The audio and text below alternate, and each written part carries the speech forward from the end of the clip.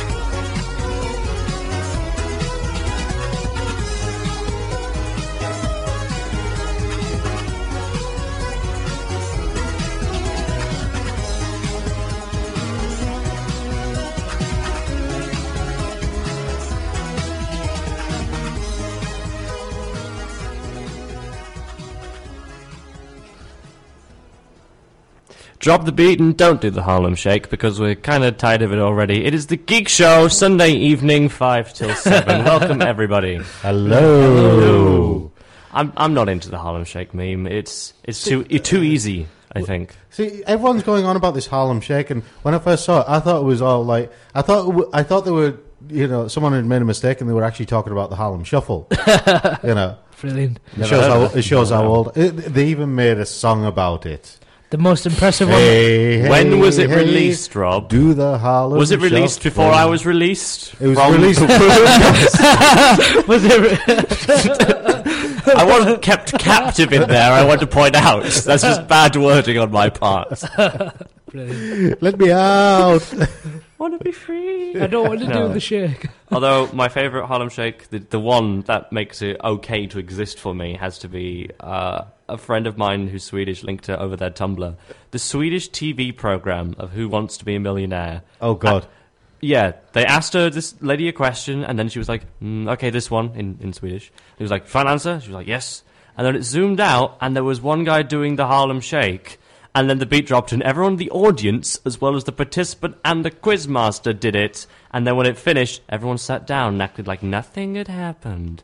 And it was... Google it. It was amazing and just so surprising. And that is the only instance of it I'm really fond of. Okay.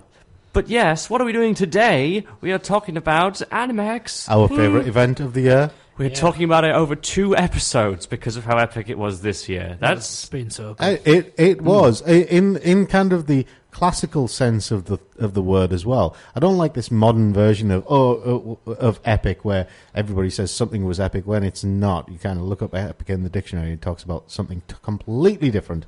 Oh, you mean like awesome, where they use it to refer to like chips and hats? Yeah. Rather than, if these were epic and awesome chips, they would be chips that blew your mind, or you could use to pick locks. They would be cannons in them. They would be manly chips that fought in like the Trojan War or something like that. Oh, like historical epic. Yes, yeah, that exactly. would work. Historical chips. It's a chip. It's a chip with biceps and blood of its enemies. Not historical. Not ketchup. They would be mythological chips. This chip is made from griffins. This chip was forged by Hephaestus. It would take forever to put a packet of fries together if you had the Greek god of the forge just hitting it on an anvil in order to make them the perfect cubular shapes and put them into a special satchel. Brilliant. He did that, didn't he? For like Perseus. Oh wait, no, this is more like bows and quivers. Brilliant. Anyone developing the new God of War game should take notes at this point. To some awesome DLC they could really use. Hephaestus chips. Hephaestus Walkers have nothing on us. Make him the sellout god. Make him the booster gold of Greek times. It'd be hilarious if you looked like Gary Lineker, though. Oh, God. But yes, Animex has been so full on this year that we've had to split it into 2 different shows. We decided to go for Animex Game and then Animex everything else. Partly because there's like new stuff, like Animex Comic was this year for the first time ever. The Wednesday was used to have people who've made comics in and talk about their work in the comic industry. And congratulations, happy birthday! It is the 10th anniversary of Animex Game. Woo! Yes, happy birthday, Animex Game, and congratulations, Gabby. Yeah, yes. Congratulations to Gabby. I mean, like the first year of actually doing comics at Animex, and the guests that she had for that was massive. I mean, was it the first year that they've done Animex comic? Yeah, this is the first time ever. First year. Oh yeah, yes it is. Yes, it is. You're right. It's never happened before. DC's Stan Lee. Yeah, Marv Wolfman, the Stan Lee of DC. He created the new Teen Titans back in 1980. He also created Blade. Yeah, he created the character of Blade. He was interesting. We actually got to finally talk to someone about what it's like to give your characters away and see someone else write them. And look forward to that next week to see some interesting solutions and answers. Yeah. Oh, yes. And he's a lovely fella. Yeah, lovely fella. He's so humble as well. I mean, definitely. everything he's achieved. And we did something new this year. In our way, we always try and innovate and try something new every single series. And this year, we didn't do a live show. We did video interviews. We're joining the YouTube generation, folks. We got 2 very nice video cameras in, one of them DSLR. Yep. We got the other one HD. The other one HD. We got lighting rigs and we got chairs, and it was so fancy and ridiculous. And I worried that we scared even Nicole. During the Ubisoft Reflections interview, Harry was taking on the role of Michael Parkinson. I could just see you, in like a suit with, just like shoulder length hair rather than the hair at the length it is. Sitting there, just going, so David Hasselhoff. I thought I was taking the role of Super Nanny, to be honest, because Ubisoft Reflection sent 4 people. Yes. They sent 4 blimmin' developers. Who wouldn't talk to us about Watch Dogs? Because obviously we interviewed them on the Monday, yes, right? Yeah. And asked about Watch Dogs. Because one of them was wearing Watch Dogs t-shirt, and it's the most upcoming Ubisoft title, and they couldn't tell us anything. And then on the Wednesday, we discovered that Watch Dogs is actually going to be a PS4 release title. But more on that after the news. And so it was like, oh, of course you couldn't tell us anything. And then I saw one of them again on Thursday and was like, hey, congratulations keeping that secret. Could you tell us anything now? No, sorry, we really can't. We're scaling all the releases. Yes. Yeah. We're on good terms, though, that it's awesome. So, looking forward to that. Watch this space for those good terms as well. And the use of the share button. Yes. We do have some news, though, and some interesting news. Starting off with Mr. Shatner is back. Vulcan be thy name. NASA have got a competition. Was it NASA? No, it's the Pluto Rocks campaign. Yeah. They want members of the public to vote to help decide the names of 2 moons orbiting the X planet. Taking the idea of the Monopoly guys wanting the public to vote on whether you get cats in a game. You ask the internet. Of course there's now cats in Monopoly. Yes. Greek and Roman mythology is still the naming gold mine of choice, so Vulcan, the Roman god of fire and the name of Spock's homeworld, was a logical choice. And that suggestion came from Mr. William Shatner, obviously. Nice. Why not? Okay. Sorry, it was SETI's public ballot, not NASA's. There we go. Oh, SETI, yay. Yeah. We like those guys. Despite being a late addition to the ballot, Shatner's suggestion has gone on to take the lead with more than 120,000 votes. Which means good one, Shatner. Now it's not going to be named after rude words. Thing is, he's actually pushing it on Twitter, which is why it's getting so many votes. Partly it's William Shatner who wants to call a planet Vulcan, right? Now, who is going to say no to that? Captain Kirk wants to call some rock in space Vulcan. Absolutely. Mm-hmm. Go for it. He's got my vote. If you want to be part of William Shatner's revolution, join him on Twitter and join him with the campaign to get one of Pluto's moons named Vulcan. Yes, he's got my vote. Mm-hmm. Vulcan is the Roman god of lava and smoke, and the nephew of Pluto, says Mark Showalter of the SETI Institute when the addition was approved. Any connection to the Star Trek TV series is purely coincidental, although we can be sure that Gene Roddenberry read the classics thanks to William Shatner for this suggestion. Purely coincidental to the Star Trek series. To be fair, Just Captain Kirk suggesting it. Yeah, to be fair, what exactly are you going to do with copyright? No, you're not allowed to use our idea to actually bring it into being. Best line, though. Greeks. Leonard Nimoy also tweeted his support for the project. Vulcan is the logical choice. LLAP. Nice. Yes. The vote closes. What's the date today? 24th, isn't it? The vote closes tomorrow, and the top results will be submitted to the International Astronomical Union for consideration.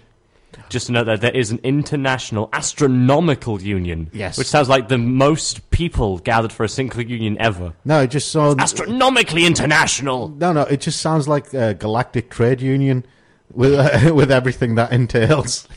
It turns out it's trade routes for rocks between Pluto and Mars. That's kind of disappointing. Space miners are going on strike. We're whalers on the moon. No. If you want to get in on the Planet Enemy action, check out SETI's website for it. Have a Google and we'll see you there.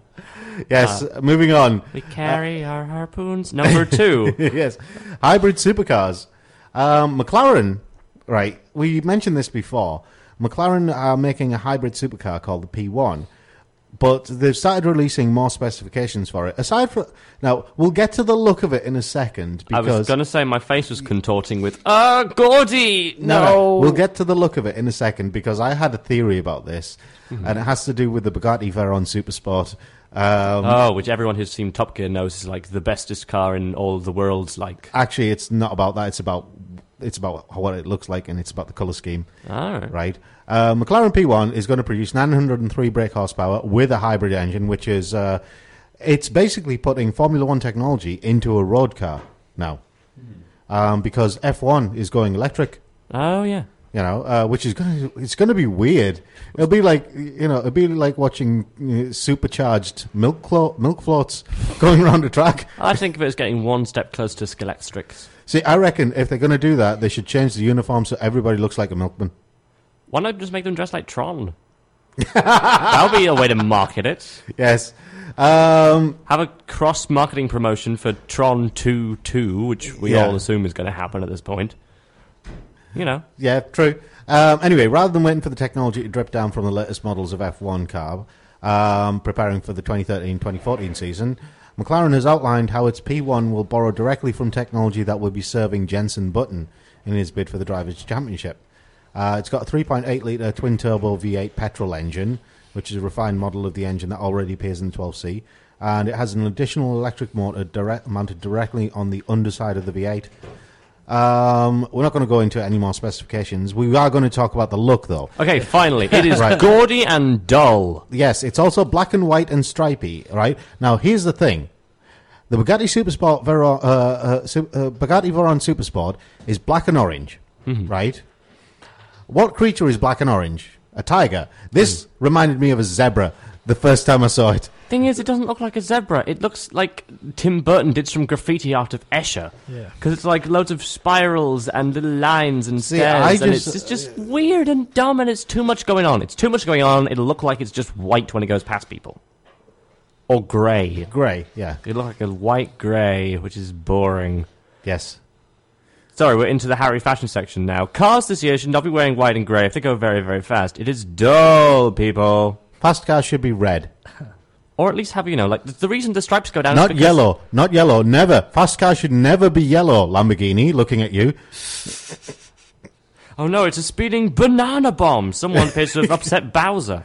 Oh, Banana Man. God, no, but not Banana Man. Right, moving on. Anyway, we'll leave that to one side. Feeling Bionic is our next story.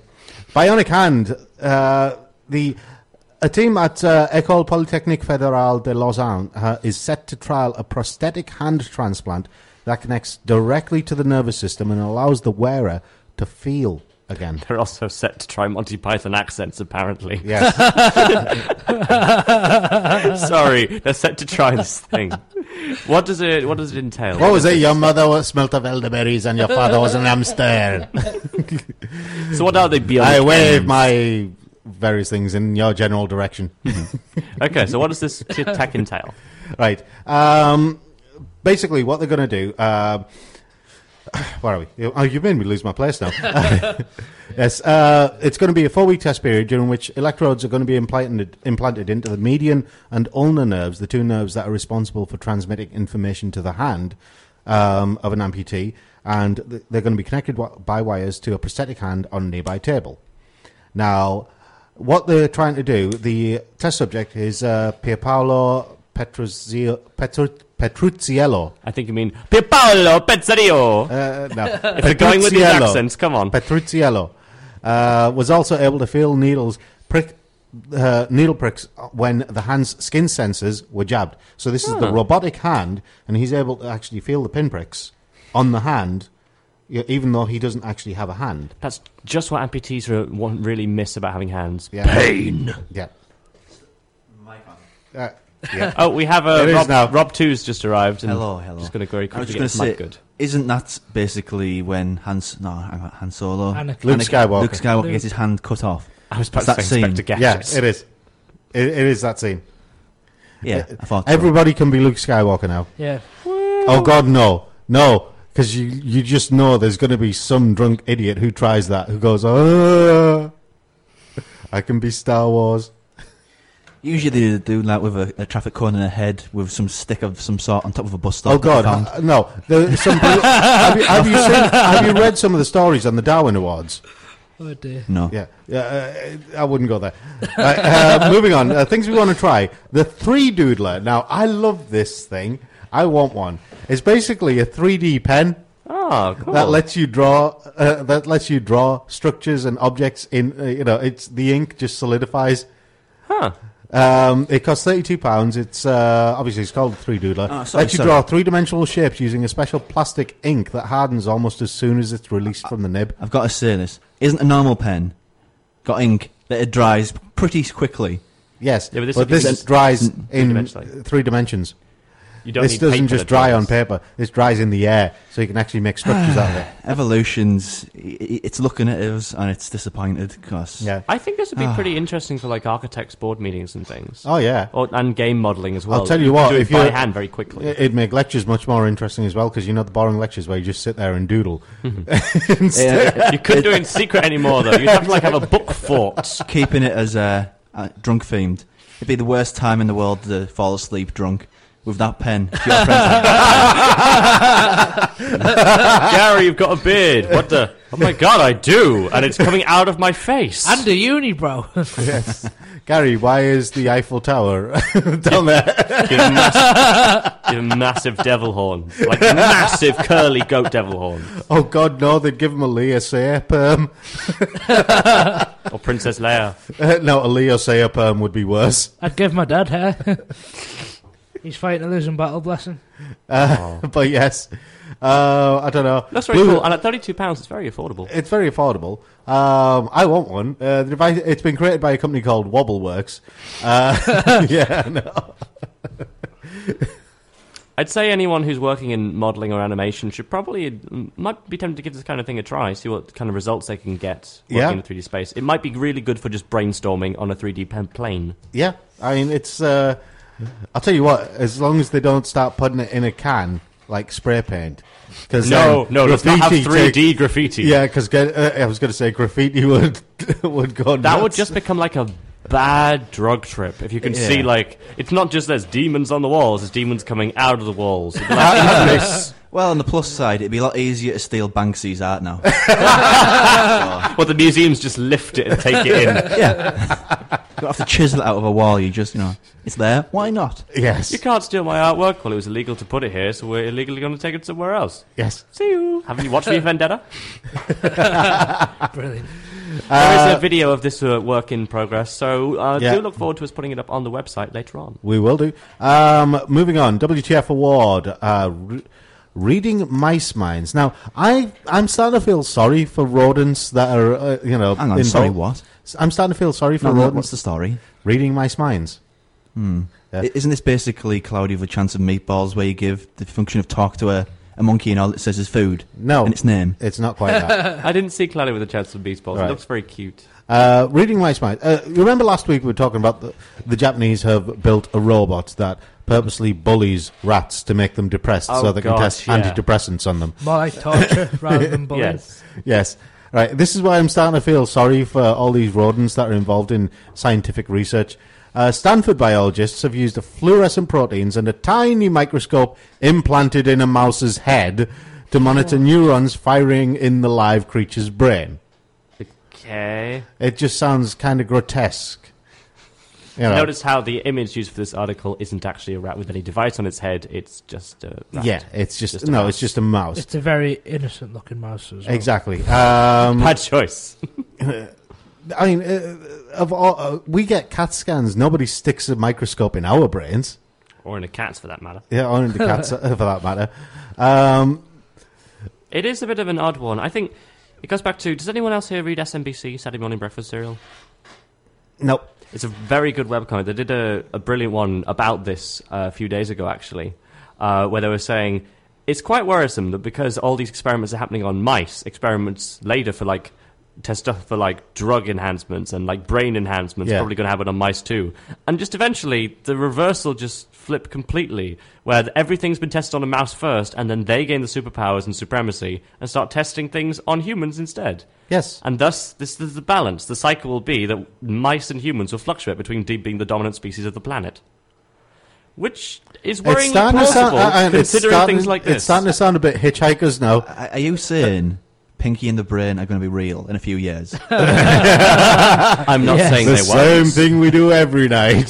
Pinky, try to see if these humans can contract cancer so that we can cure cancer. No, test this shade of lipstick. It always starts off with cosmetics, and then you have to try and rule the world. Yes. Don't think that I don't. I've seen Zoolander. I know the truth. He's got that London look. We know what you're doing No, now. no. It's not the London look. It's Magnum. Doing a Magnum impression is not good for radio. No. Moving on. In memoriam. Bit of sad news. Yeah. This guy was one of gaming's true maverick creators. Kenji Ino died on the 20th of February at the age of 42. Cause of death was heart failure. Now, this guy was brilliant, in my opinion. He made one of the best horror games of all time, D and Enemy Zero. Released them on the 3DO, PlayStation, and Sega Saturn. But in order to get D published, he did some little bit of trickery. He created a fake, clean version of the game, which he submitted to the distributors, knowing that would mean he had to personally fly the gold master disc to the US for manufacturing. And while he was on board the flight, he swapped the discs over. So he got his version of the game published, and they thought they were publishing a clean version of the game. It wasn't the only trick he pulled. He got angry at Sony for cutting the print run of the Sony PlayStation version of D, and he switched allegiances to Sega during a live press conference. He was showing a trailer for his next game, Enemy Zero, and it was shown with the PlayStation logo, and during the trailer, that logo morphed into a Sega Saturn logo in front of the crowd. This was at the Sony event. He was quite the Loki. Yeah. Definitely. He's had all sorts of tributes paid to him as one, but I think this one is the best one. Andrew Vestal, who's one of the senior producers at Blizzard, has said Kenji Ino was indie back when nobody even knew indie was a thing you could do. He did it anyway. What's more indie than that? He seems like a fantastic creator, and despite being before my time, I and other people I would recommend also check him out. I'll tell you, apparently you can pick up copies of D for 50 yen, about 35 pence, over in Japan, which didn't please Kenji when he spoke to the guy who wanted him to sign it. Yeah, who wanted him to sign it. It says 50 yen, FXXK on it. That was him signing it. Yes. Moving on. Sympathies do go out to his family and to his friends. He will be missed. One of gaming's true independent minds. But to stay positive and venerate him, go check out his games. Yes. D and Enemy Zero. He's made a few Zero. others, but the studio he formed, Warp Studio, I think it is. The guy who created Ico and Shadow of the Colossus, Fumito Ueda, that's where he got his start. Yeah. So definitely worth checking out. Yep. Kenji Ino. Yeah, Ino. Kenji Ino. Hi, I'm Ken Wong from Spicy Horse Studios, and I listen to The Geek Show on 104.5 CVFM. Segueing successfully Persona 4 to PS4. That totally works, so deal with it. We are now talking That was about slightly PS4. robotic there. It was me mangling the words in my own mind. So, as everyone was aware, Sony prophesized a mythic announcement on the 20th. Yes, it was mythic. And as everyone on the internet had guessed, it was indeed the announcement for the PlayStation 4 becoming official. There was no images of the console itself, but we did get to learn a lot about it, the games that are coming up, and what it should be doing. So, So I figured it was good to take a little moment to talk about it here. Number one, there are two major modifications happening to the controller. The start and select buttons that have been there ever since the first one are now gone. They're gone! Yes. They're no longer a thing. In their place instead is an options button, which works because it kind of can be both of them, and a sharing button. And the sharing button is a very new thing. Well, it's not the Facebook thing that many people feared, is it? It's not. Oh, God, I'm so glad it isn't. Here's an achievement I got. Share it with the world, because there's many games on the past generation PlayStation 3 where it just posted it there anyway. Yeah. Instead, what it is you press share and it can record, and I don't know about actual play. I'm not sure the specific stat detailed yet, but it'll record up to 15 minutes of gameplay footage, which is perfect for people who, competitive gaming on YouTube and the what. Definitely. Oh yeah, I think this is Sony being quite clever. It seems like they've been observing Google's latest measures into change, like Google's Hangout systems, in that this will actually be a major step forward for people like Total Biscuit, people like Game Mechanic doing their walkthroughs and playthroughs, anyone doing commentaries. I think this would definitely be a great thing for them, and a genius idea for Sony. Not only now is there no in-between programs, they can put it straight onto the internet from the PS4, but now Sony will have some ability to control the advertising. Yes. Which I think is very clever on their part. Absolutely. And a perfectly good trade-off if they make the system a lot simpler. So that's a very clever idea. Yes. Also, there is now a touchscreen. Yes, there is. Which... screen is generous. Sorry, a touchpad. A touch finger bit. It's not got a lot of room to wiggle. That just sounds wrong. A touchy fingery bit with not much room to wiggle it. Yes. You need to be careful, Rob. It needs a better trademark. It's not very good at the moment. But That's not what the name is. It's not Sony's touchy wiggly finger thing. Registered trademark. That's not how they've done this. Sony's touchy finger thing with not much room, not much wiggle room in it. I'm sorry, it's a bad translation. So Available just above the wiggly sticks and between the buttons. No. Actually, it's probably called just one word in Japanese. Oh, yeah. Kaisho. Something. Or named after flowers, since everything else is. Sorry, what did you say? Kaisho or Taisho? Kaisho. I don't even know what that is.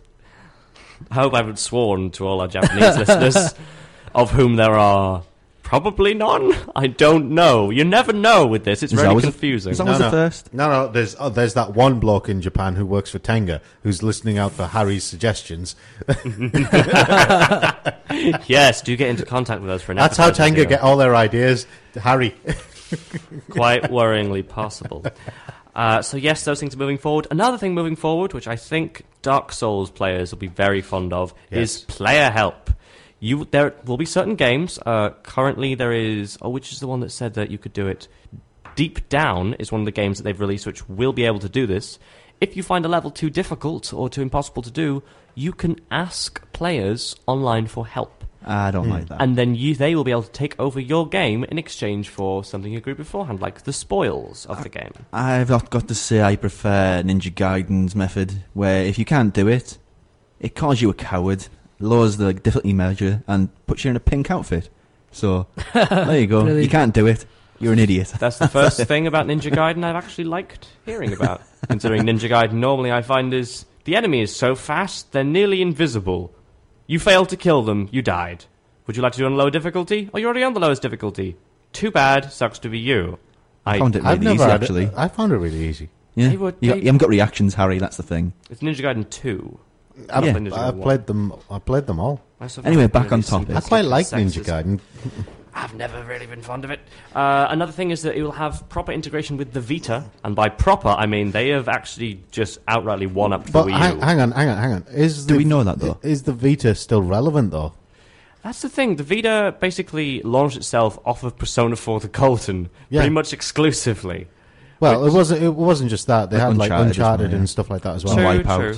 Yeah. Oh, yeah, and they had the Assassin's Creed one. Assassin's Creed. The only Assassin's Creed title to boast a female character. Yeah.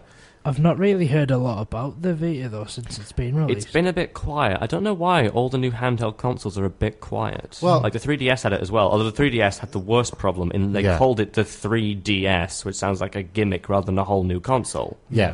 Which it was, as opposed to the DSi or the DSL or the DSXL. Make up a new name if it's a new console. Oh, Otherwise God, people get confused. No, because now you have the 3DS XL. Which it's Nintendo, stop it. You're bad at marketing. Stop it. Bad Nintendo. You don't get to do nice things. It's confusing. So yeah, PlayStation 4. Yes. Sorry, yes, PlayStation 4. The Vita will be able to synchronize with the PlayStation 4 itself, and what they have said is you will be able to move games to and from the PS Vita to the screen itself. So basically it's the Wii U. The Wii U, but with an existing console you've already purchased. Yeah, whereas the handheld that you get with the Wii U is part of the Wii U. And probably significantly cheaper. And, people will buy it. Yeah. Nobody's bought the Wii U, so... Yeah, the Wii U is a bit of a dud at the moment because it just doesn't have the software support. No. Didn't PlayStation do a similar thing to this before when they brought the PSP out? I think so, yeah. They did something where you Certain could games. actually use that as a controller, and not only that, you got extra achievements or special unlockable items. I'm not sure the specifics of that, but going back to the Move, the game they used, the demo, well, it's not really a game, it's more of a tech demo. They used Media Molecule, who are the developers of Little Big Planet. And the video they released online is their, what was it? It was their sort of sculpture model, wasn't it? Where they said you can do all these things, you can sculpt in real time, you can save in real time. And the demo also went on to show the potential to sort of use the Move as implement a puppeteer. It was really a little cute sequence. Don't know if you saw that, it was Harry. quite adorable. You had like these two puppets dancing against each other and then started playing guitar. Now, if PlayStation 4 is capable of that, that's kind of bizarrely well, it's incredible. But it's a tech demo, isn't it? It's not always going to be there in full form in a video game in the future. What we can see from the PS4 mainly isn't that it's a massive graphical step up or anything, but it seems like the PS3 version 2. Well, 3.5. Yeah, 3.5, I suppose. Like the next evolution of it. It's already got the graphics. Don't want any more graphics, which is good. I'm glad someone's done this. It's not just graphics, is it? It's capabilities. Like I was a bit disappointed. They're focusing on capabilities a lot more. What was it? What's the name of the game? Watch Dogs. Watch Dogs looked like it was going to be a PS3 game, but considering the technological hike, games like that may not be much prettier, but what they can do with the open world mechanics is what they're looking at. They can do more with. But to be fair, and I'm looking forward to Watch Dogs for that. Yeah, PlayStation already have really pretty graphics anyway, so just focus on the. Yeah, I'm glad they're not bothering to go a step further with that one, instead focusing on the mechanics. Oh, yeah. Absolutely. Games that we know now that will be released on it will be Watch Dogs, is the new Ubisoft title, Infamous Second Son, which doesn't look to be the same character. It looks like it isn't Cole we're playing as, unless it's a villain. It looks like Prototype. It looks like a weird Prototype baby with Devil May Cry DMC, which is odd, because he's like brimstone and teleporting and evil looking. But it looks to be interesting. Killzone Shadowfall. For those who are Killzone players, I don't think any of us are. I played Killzone. Number 2 and number 1. I played 1 and 2, and I tried 3 and hated it. Drive Club, for those who like driving. Deep Down looks like it could be the new Monster Hunter. Is that the Capcom one? Yes. Yeah, the Capcom one with the dragons and the knights fighting. It looks like a combination of Monster Hunter and Dark Souls, to be honest. Yeah, it does. Oh, right. It's interesting. Knack. Knack is adorable. Which one's Knack? It's the cel-shaded one. There's like an army of goblins fighting humanity, and they make a tiny little robot, and the robot can break things and merge with it to become bigger. and it looks really cool. Very good. And finally, The Witness, which is a puzzle game, which looks like it may use that touchpad, Yes. which is written by the writer of Braid. Jonathan Blow, yeah. If that's the basic sort of launch platform of the games that are coming out when it's released, apparently in 2013, but that's the Japan release, isn't it? Mm-hmm. The November 2013. Western North America, it'd probably be, I don't know, September 2014 in the run up to Christmas. Yeah. But if that's the case of those games being launch titles, that's a good little stall it's setting a out. good And, variety, definitely. and they're getting the stuff out early, so they got them one over on Xbox this year. Yeah. This time even. Well, It looks to be really good. We could debate that maybe this is too early for the PS4 to come out, considering people are still in the PS3. But hey, it looks to be really interesting. They've won up to the 720, which is now going to have to do damage control, and we'll look forward to seeing what comes out of it. Hi, I'm Stuart Samita. I'm here at Animex, all the way from California, and you are listening to The Geek Show. This is the Geek Show interview with legendary composer and musician himself. I think legendary. Austin Wintory, hello. Hi, how are you? I'm good. How are you? You just had your talk earlier today. I've heard from people it was incredibly inspiring. You helped a lot of people in the musical field. Well, that would be, if that is in fact the case, that would be very meaningful to me. I mean, I don't really think there's anything that I'm doing that other people can't also be doing. I don't have some secret or some leg up in any way that I think has given me an unfair advantage or anything like that. And so for me, I really like going and just trying to convince people that you know, there's nothing holding them back. There's no reason why they shouldn't be doing what they want to be doing. It doesn't matter if you're talking about music. It could be anything. It does, in fact, apply to everything. So that's the song I like to sing, and whether or not people believe it or not is up to them. So hopefully people today did. Yeah, fingers crossed. And you've gotten incredibly far in the field of music. You've worked for a lot of films, and most notably people will know you as the composer of the soundtrack to Journey. How did it feel seeing that nominated alongside amazing films for a Grammy Award? Because nothing else, as far as the video game soundtracks have gone, has ever done that before.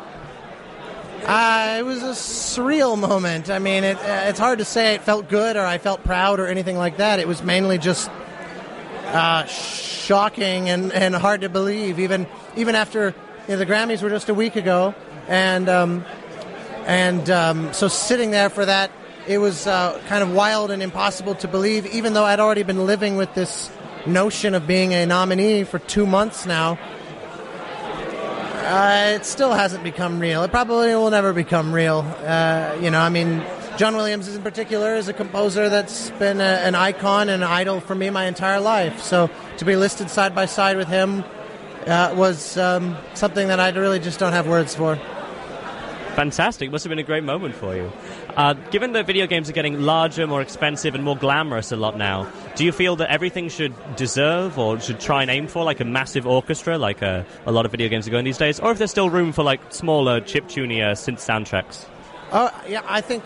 I mean, what won at the Grammys was The Girl with the Dragon Tattoo, which is in no way an orchestral score. Yeah, exactly, and Atticus Ross, and so. Yeah, I think generalizations of that sort are very unartistic, actually, because Journey's not a big orchestral score. It's an orchestral score of a sort, but it's almost like an intimate orchestral score. And that was the idea, It's like, it always makes me laugh, actually, when people call me and they say, I love Journey, it's so epic. And I'm like, really?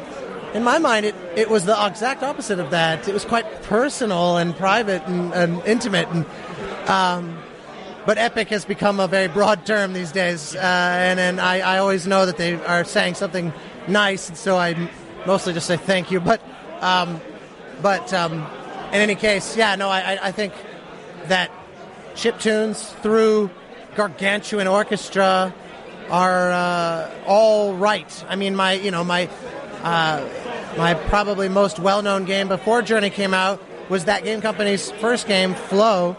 And that's 100% non-orchestral music. It's totally electronic. So it's like a gentler version of Girl with the Dragon Tattoo in a way, in a very weird way. But in a way, it's kind of like that. So, yeah, I don't believe in aesthetic generalities at all. Fair enough. So pretty much everything deserves a chance out there in the musical world. Yeah, I wouldn't even say it's so much about a chance as the idea that everything is right in some situation or another. but not one thing will be right in every situation.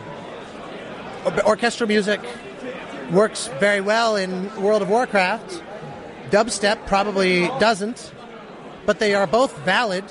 So, yeah, that's one of the main jobs as a composer, is to use your taste as a musician and music lover to say, I think these two things should go together. That game or this film with this aesthetic of music. And, of course, you really start to have fun when multiple aesthetics start to really come together and you blend into something new and unique, and you're creating kind of a hybrid of multiple aesthetics, So, what differences do you find composing and recording for film compared to composing and recording for video games? I mean, in many ways they're very similar because the whole goal is to just write meaningful music. But they obviously have a massive difference in the form of interactive music. Films are not interactive. They are set linear timelines. Games are interactive, even very linear games. I mean, Journey is actually a very linear game. It's not an open world game or a sandbox game or anything like that. I mean, it really is quite a linear game. But yet the music is extremely interactive. Films don't have that. So to me, if I have to pick one fundamental difference between the two, it's instantly, of course, going to be that. Actually, thinking about it, did you play Portal 2? Because there was a lot of crossfading going on with the player's own actions. That was amazing. Probably very difficult to accomplish. I just wanted to check if you'd played it before. Yeah, absolutely. I know the guy that did all that music, and I played both games, and it's a very different approach to interactive music because the music is actually part of the puzzles in Portal, and it unlocks the music in phases as you assemble the portals, and you kind of get the various, like in Portal 2 when you have to paint a wall to be able to hit portal. Like after you've successfully painted that wall, the music will modify. It'll kind of unlock like another layer of itself. And so you're kind of building up the music as you're building up the parts needed in order to go through and complete the portal puzzle. Journey is not done that way at all. So Journey is not an additive experience musically. It's not a byproduct of solving a puzzle. It's a byproduct of the emotional trajectory the player goes on. So very, very different, though they're both coming from a place of how do we make this interactive. So sure, but yeah, very different. But that's what's cool about games is you can have such different ways of handling the same idea, interactive music. Fantastic. Did you have a favorite album or soundtrack of last year? Actually, I think for me the answer was Jess Curry's score to Dear Esther. I loved her score to that game. I think the game is fantastic, but I felt like she really made something that was poetic and different and elegant, but it had a wonderful dark and creepy quality, and to me it was my favorite. Yeah. Fantastic. Finally then, what kind of advice would you give to anyone wanting to work in music and compositions? Someone who's just getting started. Well, I think at the end of the day, the most important thing is to just always be doing what you enjoy. I think a lot of composers make a mistake when they try to make themselves marketable and try to make themselves hireable. And they don't just focus on musical creations that make them happy. Because what they don't realize is that the more they listen to their inner self and they make music that actually means something to them, the better that music will probably turn out, which means it has a higher probability of someone else hearing it and saying, this seems really great. No one fell in love with the Beatles because the Beatles were trying to guess what people wanted to hear. They were writing what they wanted to write, what was inside of them. And then people responded to that because of its honesty. That's, of course, also a very basic concept. If they want to get into games, they really should be gamers, I think. You'd say that. You'd think it's obvious. But I get composers every day that say, I'm not really into games, but it seems like a really cool new industry. And I'm like, look, you might get lucky and find a game designer that really connects with you and really loves your approach to music and your thinking. But think of it from their perspective. If I'm hiring you and you tell me I don't really play games, I'm a game designer. Be yourself, be creative, and aim to do the things that you actually enjoy being a part of, obviously. Okay. Thank you very much for your time. It's been fantastic talking to you. Have a lovely Animex, definitely. Thank you. My pleasure. Thanks. He was so cool. Yes, he was. Everyone who went loved his lecture. He is quite an inspiring guy. He makes some really good points about just doing what you love. Oh, yeah. Absolutely. I had to say afterwards, I think I said this to Rob, it was like interviewing Ratatouille if it was a person rather than a film, because he was like, anyone can make games, anyone can make music. Hang on, if it was a person rather than a film and you forgot the third option, or food. Hi, anyone can make food. Maybe the PS4 can make food. Think about it. Well, certain prototypes have looked like toasters, so who knows? Yeah, oh, God, yeah. Absolutely. Did anyone else realise that really all these prototypes and things, it's just PS4 fan art? It's weird having fan art for an inanimate object. Yeah. Tumblr would still ship it, but it's weird seeing people draw it. See, this is the thing. Actually, no, don't go there. Don't. I just figured out which longer than thou. I know how it works. No, I've just figured out what you meant when you said ship it. Yes. Wow. Getting back on topic though, yes. Regarding PlayStation 4, one of the big titles that is coming out is Watch Dogs, which people who were sort of representing that company, Ubisoft, did turn up at Animex and did give an interview with Harry. Mm-hmm. Yeah. Yes, they were only able to say that we should look forward to Watch Dogs, but there is information here about what it's like working at Reflections, which is an Ubisoft studio. Yeah. Yes. And because it's only in Newcastle and it's a short distance, we did get 4 people with different job roles. So you should. Oh God, yes. So you should see that A, there's loads of different roles that you could fulfill within a gaming place, and it's interesting to see what they are. B, people who work in the gaming industry can be good mates because they were all just having a laugh. Which makes this interview slightly unprofessional. Hey, they were lovely blokes. Is that the studio that did the Driver game, the most recent Driver Yes, game? they did. Yes. And it's something that they boast about. They are essentially experts at cars, which is why they collaborated when making Far Cry 3. They did the driving elements. Yes. Oh, very good. They know their cars. Yes, we do have an interview with a few of the members. Harry was taking this interview. This was the interview where he was Parkinson. Wasn't that Parkinson? You were Michael Parkinson. All you need was like the suit. Who's his Billy Connolly then? It'll be this guy, Andrew Willans. Andrew Willans was your Billy Connolly. He even looks a bit like a young Billy Connolly. Yeah, with colours. He has such a chiseled beard. It is amazing. It was so impressive looking at it. The weird thing is, right, when I first met him, he was standing talking to a fella who was about his height, had a similar beard, had a similar haircut, and was also wearing a red jacket, a red leather jacket. Huh. A red leather biker's jacket, I might add. So it was weird because I got told, oh yeah, it's the guy in the red jacket with the beard over there. So I went, and I'm like, okay, this guy looks a little bit older, this guy looks like a student, but this is the gaming industry. This guy might actually be the guy from Ubisoft Reflections.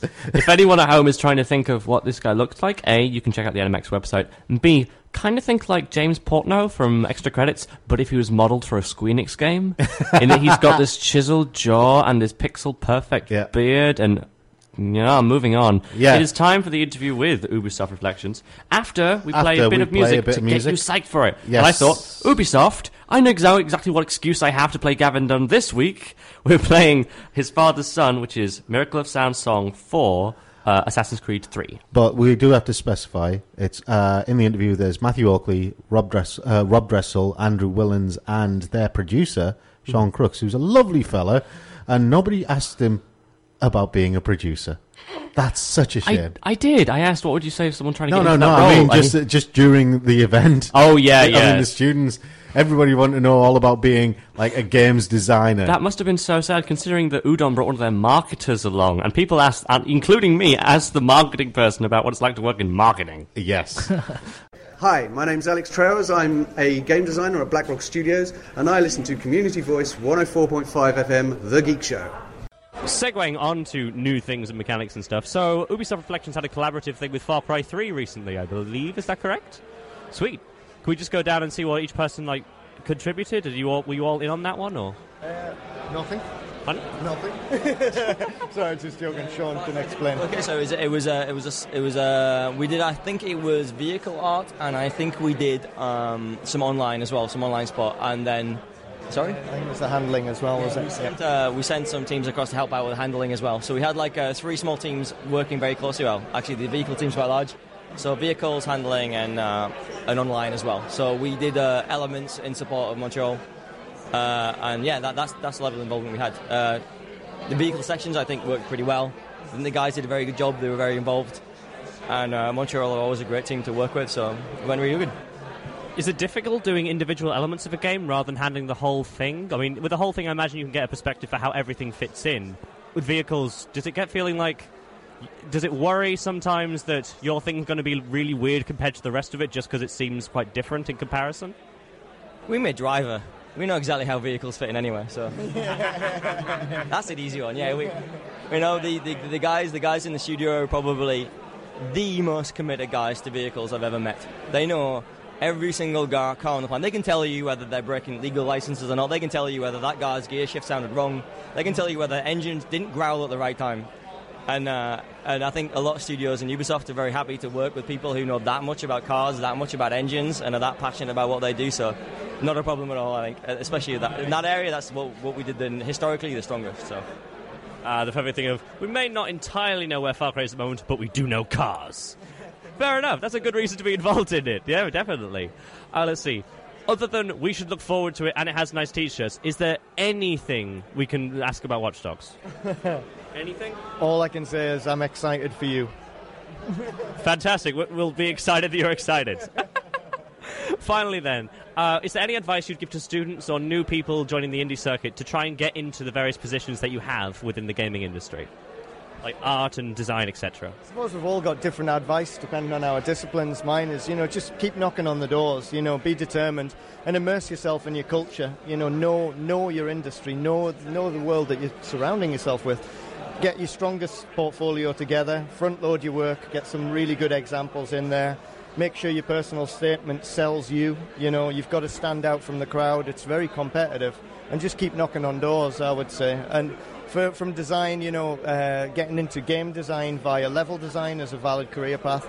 Equally so is doing some QA stuff, so going in as a tester, but you'll have to stand out. It's a crowded marketplace, so just give it everything. I was a student at Teesside and I got an internship at Reflections as part of the Expo Tees initiative that Reflections worked closely with Teesside University. So for me, the road in was definitely a university course. And they also gave me a year's experience in the industry at Bizarre Creations as well, which I couldn't ask for any more really from my degree course. So for me, I always say to students, take it seriously, because if you take it seriously, then you can expect other people to. There's a lot of people want to do what you do, so I like to think at Reflections we have to be better than good. I've never had anyone come up to me and say, I want to be a producer. Is that weird? Would you like someone to? That'd be nice. No, but I have a mixed background. Like on Driver San Francisco, I was in charge of all the game cinematics and story, narrative elements, and some other elements of the game, like the replay system. And so I handled animation teams, art teams, things like that. And I think the biggest thing is for people to know what they want to do, is for them to make sure that work they want people to see is what they put at the front of their portfolio, and don't just make it a mixed bag of tricks. And it's especially important that they come through to places like this, because, how does a person know they're good if they don't compare themselves to anyone else and don't take any feedback? You can't hide yourself in a room and then expect to be good. You need to see what everyone else is doing. You need to see what the level is, and you need to see how you're meant to motivate yourself, what to hit. I think that one of the biggest things that we get from CVs is students just taking their coursework, and we just see the same thing from everyone from the same university. You know what? You guys, if you really want jobs, then work on stuff that you feel passionate about. Choose your favourite thing. That should be, if that's what you love, it should be the best piece in your portfolio. And then apply to places that's what they want to do too. You want to do, destroyed, grade level kind of industrial art, then go to places like Epic Games, apply there. You want to do casual, you want to do cartoony, go to places like Rare. There's places that will suit what you really want to do. And if you're really good at what you're passionate about, then there is a place for you. Apply there and keep that stuff in your portfolio, not everything else that you drag through university as well. Focus on what you know you're good at.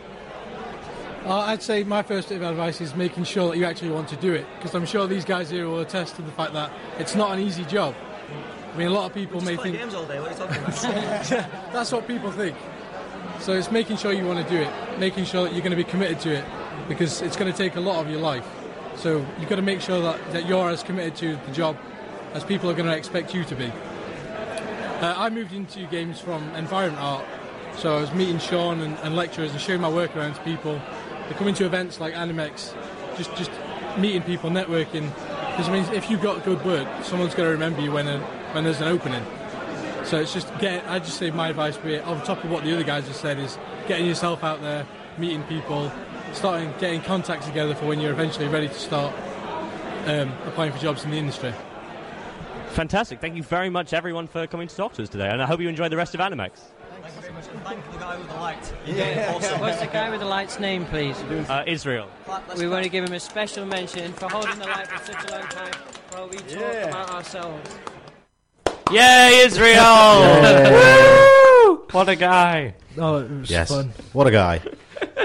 It was extremely fun holding that light up for the full interview, but We were just trying to get we didn't get the proper lighting in until Thursday, so yeah, Israel was a proper trooper and a proper intern at the same time, helping out with some slightly demeaning. But he has lost the trainee T-shirt now. He's done his first full interview, which we'll be having next week. So he's not the probie anymore? No, he's not the probie anymore. Probie? Yes. It's the NCIS reference. Yes. I'm sorry. Oh, okay. Yes, he's not probie anymore. No, not saying that. Stop, Rob. Bad Rob. Bad. Yes, anyway. So now that we are back... Yes. You guys want to talk about the little game that we have that we've been promoting all week? That Yes. looks really cool. The game that you can win. And Rob got to play it with the review copy because my PS3 is in the shop. Well, yes. Metal Gear Rising Revengeance. Yes. I say my PS3. Smug face. My housemate's PS3, so it's not even mine. But it is in the shop right now. Yeah, smug face. Metal Gear Rising Revengeance. So can you give us a sort of background of where it falls? Yeah, it's... Previously on Metal Gear. It's after the events in Guns of the Patriots when... That's number 4, isn't it? Yeah, it's number 4.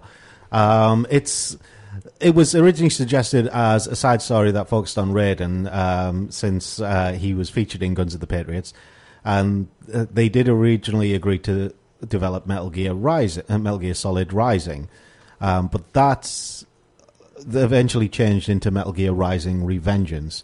It's an unusual game for the Metal Gear franchise because one of the things that's most noticeable is the stealth element has been downplayed in favour of a lot more action. A lot more head-on action. I don't think it'd work with stealth, though, really, would it? Given what the game is trying to be. It's very hack and slash, from what I know. It is very, very much hack and slash. And I can guarantee you one thing. After you've done... There's like two VR missions right at the beginning of the game to teach you how to control Raiden.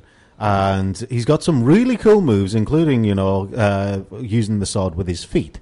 Wow. Which is an interesting addition, Curious. Well, if you've got cyborg feet, then hey, why not? It's an interesting addition. But he's supposed to be like Grey Fox, a cyborg ninja, right? Which is one of the reasons why I was a little bit confused at the lack of stealth. Because he is a cyborg ninja. To be honest, why would he need stealth? He was pretty much killed by a boat, came back to life, and he got sliced in half, had his arms cut off, came back to life. Which explains... Why bother being stealthy when nothing really matters? For someone who's not played all of Metal Gear, he was killed by a boat? Yeah, a boat was trying to crash into Solid Snake at the end of somewhere in 4, and he just sort of braced himself and tried to stop it, and it kind of crushed him a bit. So yeah, it's pretty crazy, Metal Gear Solid. Oh. Yeah, it does seem to keep the madness of the game going with this. The thing is, the game is a little bit mad, I have to say. And that extends all the way back to the production because they dropped the tactical espionage action and changed it to lightning bolt action. Sounds about right. Oh, yeah, because the sword is electric as well. Yeah, it's one of those electrified plasma type swordy thingies that, and they have the tagline, cut everything, and they say that you can cut everything, but there are some things that you can't cut. Obviously, well, you break the game, won't you? So there's got to be a limit on it. Yeah, there's got to be a limit. But Raiden cuts the disc. Jokes aside. I can guarantee you, when you start playing the game proper, after you've killed like the first few bad guys, there is one thing that you will do. You'll go up to the nearest car and you will see how many pieces you can slice it into. And to help you with that, they even have a counter that tells you how many pieces you've sliced it into.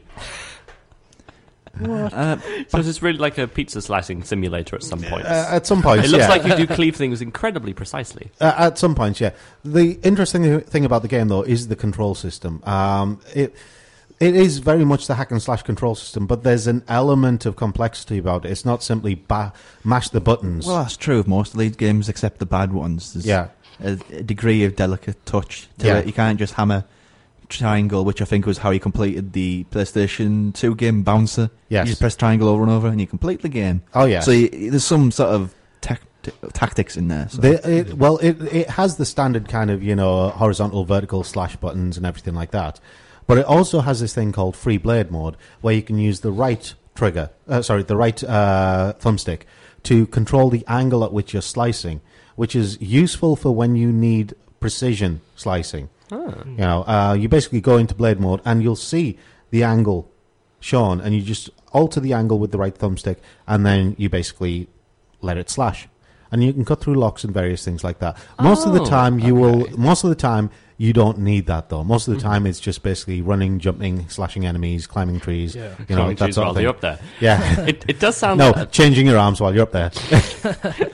Oh, you squirrel riding. It does sound a bit like a combination between Dead Space and Bulletstorm, in that it's just kill them how you want to, really. Okay, I will precision cut off your arm, then your head, then your arm, then your leg, then your leg. Now, here's the thing, right? One of the things about Metal Gear Rising is that it is very typically Japanese in a certain way, and that is because the very first chapter, right, you're in an African country. I'm not going to spoil it for anybody. You're in an African country, things happen, and then you actually get into the game proper after the first chapter. That sounds very much in key with what Metal Gear is. Yeah. Does it feel like a Metal Gear game besides all the... It does. This is the thing. Even though it's dropped the kind of tactical espionage element in favour of the action, it does still feel very much like a Metal Gear game. There are little things in there that make it feel like a Metal Gear game. Yeah. The enemy indicators for a start. When an enemy spots you and goes, and then you have to run and exclamation mark. The exclamation mark. Oh, did anyone else spot that in Wreck-It Ralph? Yes. It's so good. That's still in there, which is nice to have back. One of the things that did confuse me, though, is Metal Gear itself. Right now, the Metal Gears originally were these kind of giant mechs that fired nuclear missiles and stuff like that, and it is still a giant mech, but it's kind of morphing into Godzilla. Isn't it those little things that were in number 4, sort of two-legged, sort of spinny, whirlish things? This is a huge thing on 2 legs with a tail. Oh, you spoiled that for us then. That's not in any trailer. Bad Rob. You see them very early in the game. You see them. It's not giving you a photo. You meet one during the first chapter. Okay, so it's like the tanker bit in number 2. Yes, it's like the number 2. Yeah, the tanker in number 2. To be honest, having I know I keep having to point out that he's naked, but he's friggin' naked. Yeah. Cyborg ninja going around with an electric sword, using his feet, fighting a giant mecha Metal Gear Godzilla. This sound awesomely fun. Yeah. It is, actually. This is the thing. Purist, diehard Metal Gear fans who want the stealth may actually find themselves not warming to this game when actually it is a hell of a lot of fun. There's a certain kind of angriness that you can just remove completely. It is a very cathartic game if you have rage problems. Okay. Yeah, very God of War. Yeah, it's very God of War. If you have problems with anger management, this game will help you in a certain, up to a certain point, because you can just go rah and then wail on the enemies who are all cyborgs. Now, here's the thing: in the trailer, it shows him crushing something. Right, ripping something out of an enemy and crushing it, which is kind of gruesome. That is actually an important part of the game, right? It's a mechanic that's in the game, which they put in because it adds an element of gruesomeness, but it's also to do with Raiden's cyborg body. It's some kind of healing fluid. It's a nanomachine fluid that he can use to basically heal himself. And because they're all because the enemies are all cyborgs, they all have this in their kind of lower abdomens. So it's like a substitute for rations. Yeah, it's a substitute for rations. It's an interesting way they've written it in. It's the health pack thing. You know, enemies mysteriously drop health packs, and you just kind of, well, hang on. How did you drop that? Did it fall out your pocket when you don't have pockets? Do they still drop magazines? Because that was a funny part of some of the later games. Not yet. Okay. There may be DLC for that. We don't know. But now you also take nano fluid from enemies in order to recharge your health. Now he's a naked cyborg electric ninja vampire, essentially? Essentially, yes. That's awesome! It sounds like Platinum did a great job on it. They did. Now, here's the thing, right? One of the things about Metal Gear Rising is that it reminded me of an old Konami game called Nano Breaker.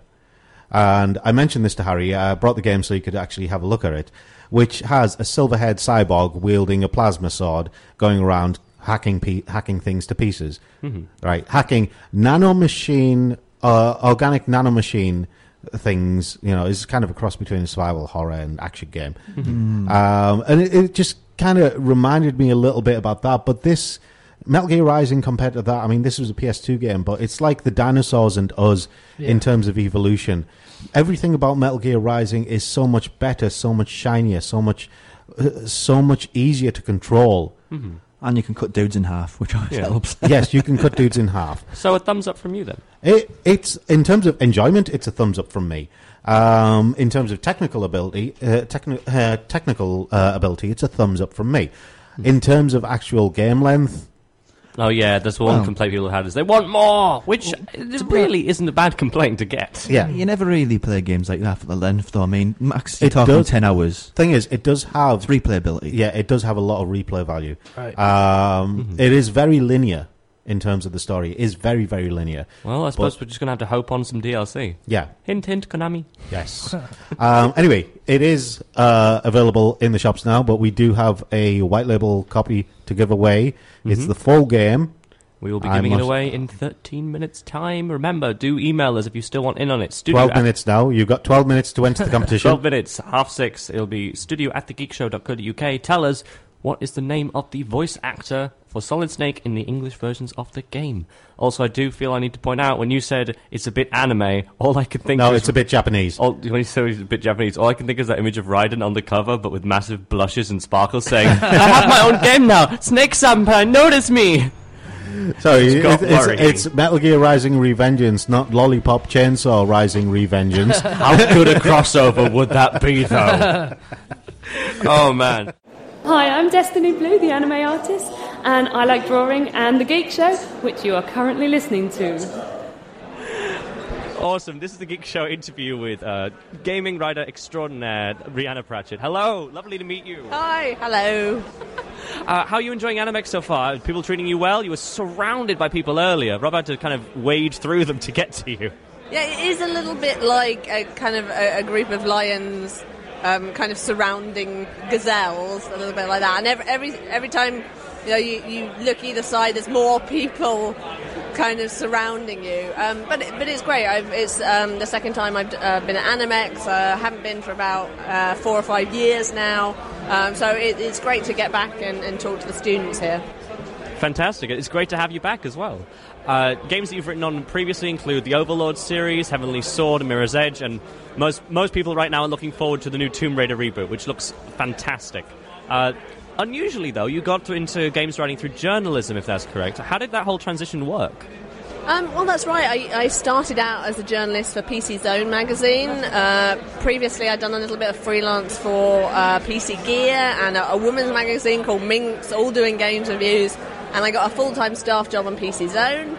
I stayed there for about 2.5 years, also writing for The Guardian. And then I ended up sort of deciding to go freelance again. Didn't quite know what I was going to do, didn't know how I was going to pay the bills. And I got offered a job as a story editor on a hardcore role-playing game called Beyond Divinity. And I thought, okay, well, that sounds interesting, I'll do that. And so I did that for, about 9 months or so, on and off. And I thought, when it's finished, I thought, this is the thing. This might be a career. I don't know. I'm going to look into this further. And I sort of hit up my contacts I made as a journalist and said, look, I'm doing script writing now. can you have you got any work for me? And some of them actually said, oh yeah, we can use you for this, that, and the other. And I just picked up work wherever I could find it. I did level dialogue on a Pac-Man game, on a SpongeBob game, and then sort of working up to things like Heavenly Sword, the Overlord series, Mirror's Edge, and right up to Tomb Raider. Wow. Who approached who for the Tomb Raider writing? How did that situation happen?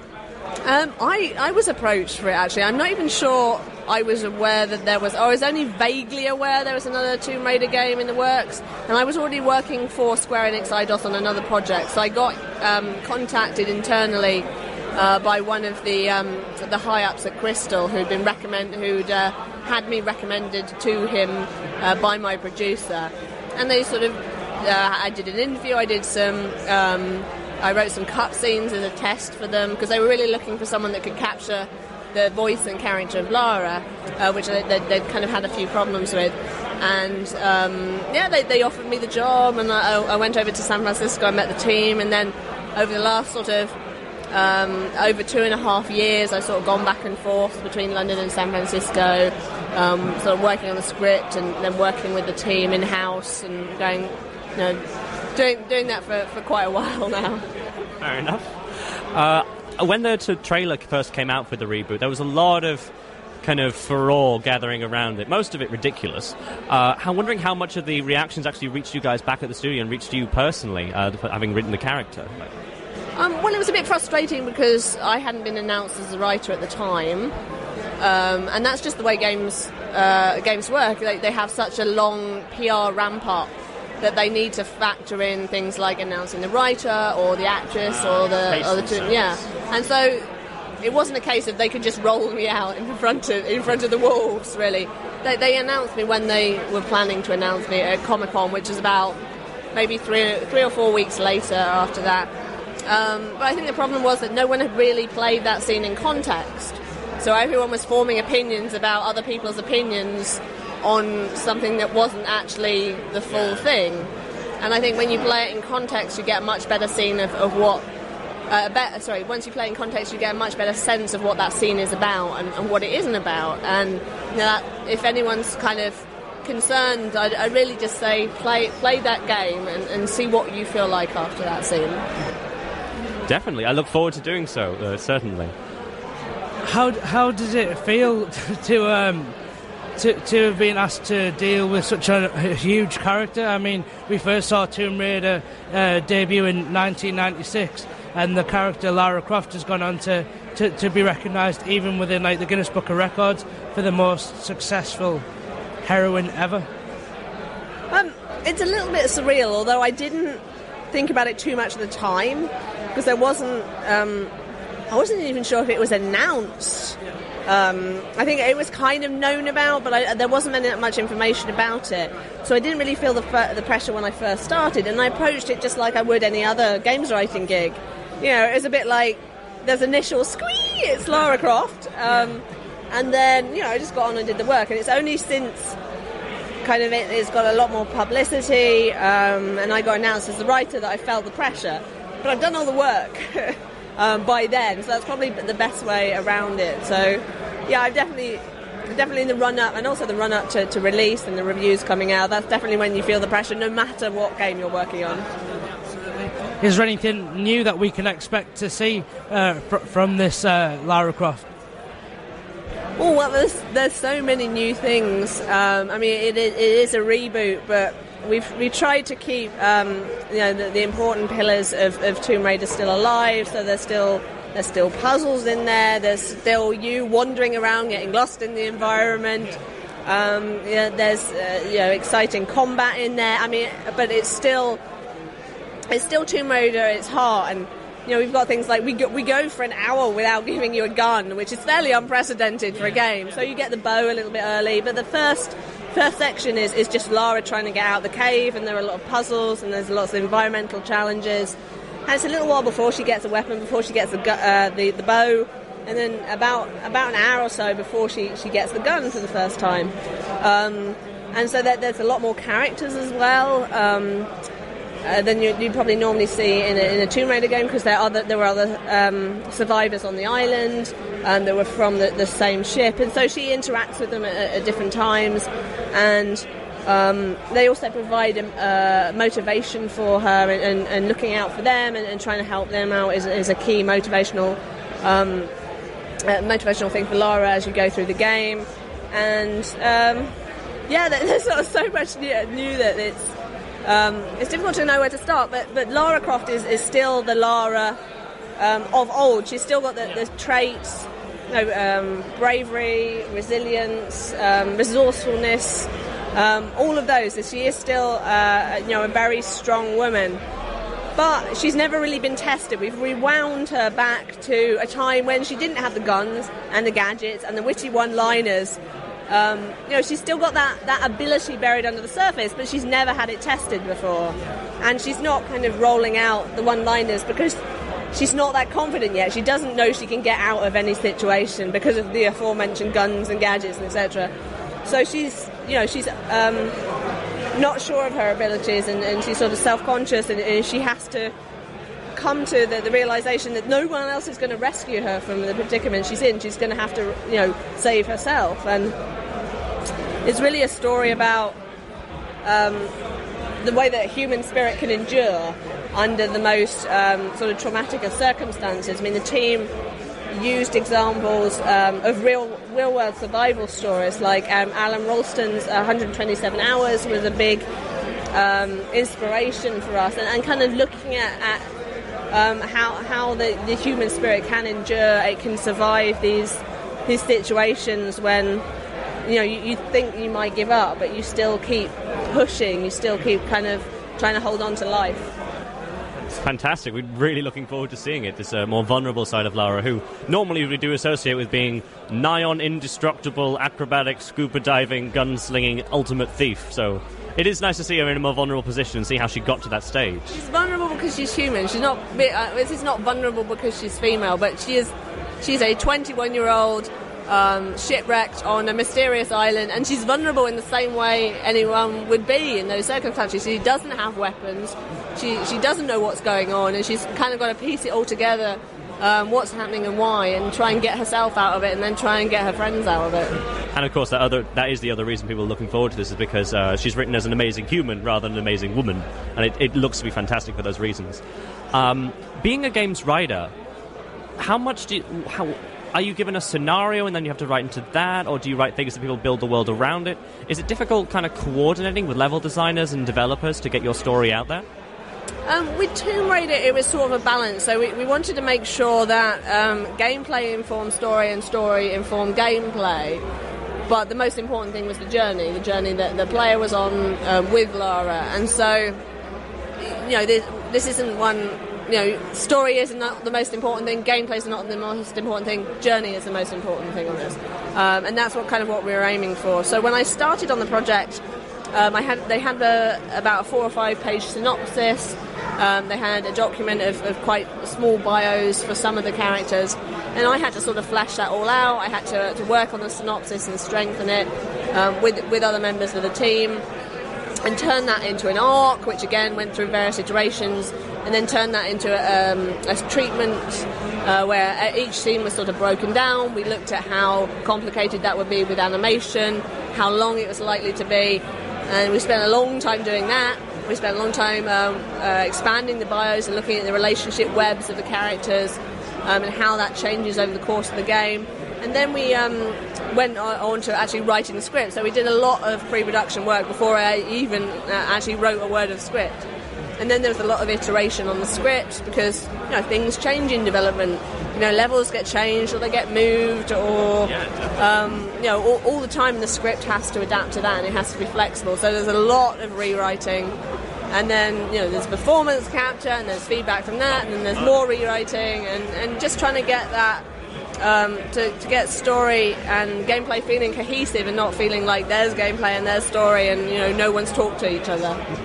It's fantastic to know that you went along the whole journey of development along with them writing the journey. It's been fantastic speaking to you, Rana, definitely. It's brilliant meeting a legend such as yourself. Thank you so much for talking to us. This is another Geek Show interview with Alex Trowers. Hello, how are you doing, man? I'm doing okay, it's good. Fantastic. I feel kind of like I'm interviewing Loki, the trickster god, at this point, considering you started the opening ceremony by bringing on a whole bunch of Norwegians and having them sing Happy Birthday to Animex. Well, yeah, okay, so normally I get up and do my showing off thing and sing, but I'm not entirely sure Gabby approves of that. But because it's like special, it's the 10th anniversary of Game, and because I seem to have this army of Norwegians at my beck and call, I thought I would get them to do it. And honestly, so no one else can say that they've had Happy Birthday sung to them by an army of Norwegians before. True, fair enough. It's like you make your own party stories. Oh, but how have you been, man? It's been a whole year. What's this year kind of shown for you? You're working at Boss Alien right now, I believe. Yeah, so essentially what happens is every year, apart from 1 year, I come to Animex. I'm working for a different company. So at the start of the year, I was working at Remode with Ella Romanos, and then I moved back to Brighton and got a job at Boss Alien, just in time for us to release CSR and for us to become phenomenally successful. So it's been quite an exciting year for a great variety of reasons. But yeah, I'm living down in Brighton now. I'm having a great time. It's very good. Fantastic. CSR, it's a phone game. It's an iPhone game, I believe. Sweet. So, at what stage of the development did you join into it? And what was your role in the actual game making? I had, to be honest with you, I had precious little to do with CSR. It was almost finished by the time I arrived. What I tend to get hired to do is come up with concepts for new games, to be able to prototype new games, because there's a lot of designers out there who can write a good document. There are precious few designers who've got like the skill set that I have, so I can be like a one-man prototyping team because I can code a bit, I can do a bit of art, and I can come up with the design. And it's a very good way of rapidly evolving ideas, rapidly throwing away ideas, rapidly developing ideas, because I'm not reliant on other people, I'm not waiting on other people to do a thing. I can just, here's the problem, I'll solve it. So it's a very privileged position that I'm in so much as they largely leave me alone to go, I think we should do this. And the reason I think we should do this is because, there we go, play that, isn't that fun? And the amount of time between going, I think we should do this, to be able to prove it, yes or no, is very small. And the smaller you can keep that, the faster you can iterate, the less time you're wasting, the less resources you're using. So it's quite useful to be able to do what I do. So fantastic. So for someone who's like indie and possibly on their own, or someone trying to get into the industry, it's a good thing to have like multiple areas you can go into, like art and then programming and design. Like if you have at least 2 or 3 of these, then it can be a real asset. If you're a small studio and you're quite resource poor, you know, number of people, number of skill sets, it's very important for people to be able to wear multiple hats. So the issue is that there'll normally be one that you really like doing, and that's the reason you want to do this thing, and then you're getting distracted by these other things. So, for instance, in the panel today, one of the things that was brought up was the idea that you've set up this company to be an independent and make games. You've got this game you want to make, you're really passionate about making this game. There's a whole host of other running a company related crap that will take up your time. You've got to deal with the landlords, you've got to deal with the telephone people, the internet people, the inland revenue, you've got to deal with payroll, you've got to deal with pensions, you've got to deal with all sorts of stuff, and all the time you're doing that, you're not doing the thing that you actually set this whole thing up to do. So yeah, again, if you can get, when the number of people you've got is small, if they can all sort of chip in with a variety of different things and not just be specialised, I think you'll stand a better chance of success. You'll be much more able to adapt, much more agile. So delegation is key for something like that. Yeah, delegation is a skill in and of itself. And the only way you can make it easier on yourself is by hiring the right people. These are people you trust, people you know have got the skills, and people that you can just, you know what, I don't have to supervise them. They can manage themselves, or, you know, we've all decided this is what we're going to do. I'm going to trust them to get on with it. That makes delegation a lot easier. Fantastic. What are you working on currently then, now that CSR is out? CSR is never fully out. It's one of that. CSR is constantly being updated. We're working on new features, we're working on more polish, and we're keeping iterating on the thing until it's a mirror shine. I'm part of a small team that is now starting up to work on what we're going to do after CSR that I can't really talk about yet. It may involve the letters C, S, and R, but yeah, it's a different game. It's a new thing with many different components to it, and we're still in the hey, wouldn't it be cool if phase. So we're still playing with a few things. Going, we can make it do this. We can make it do that. So it's quite exciting at the moment.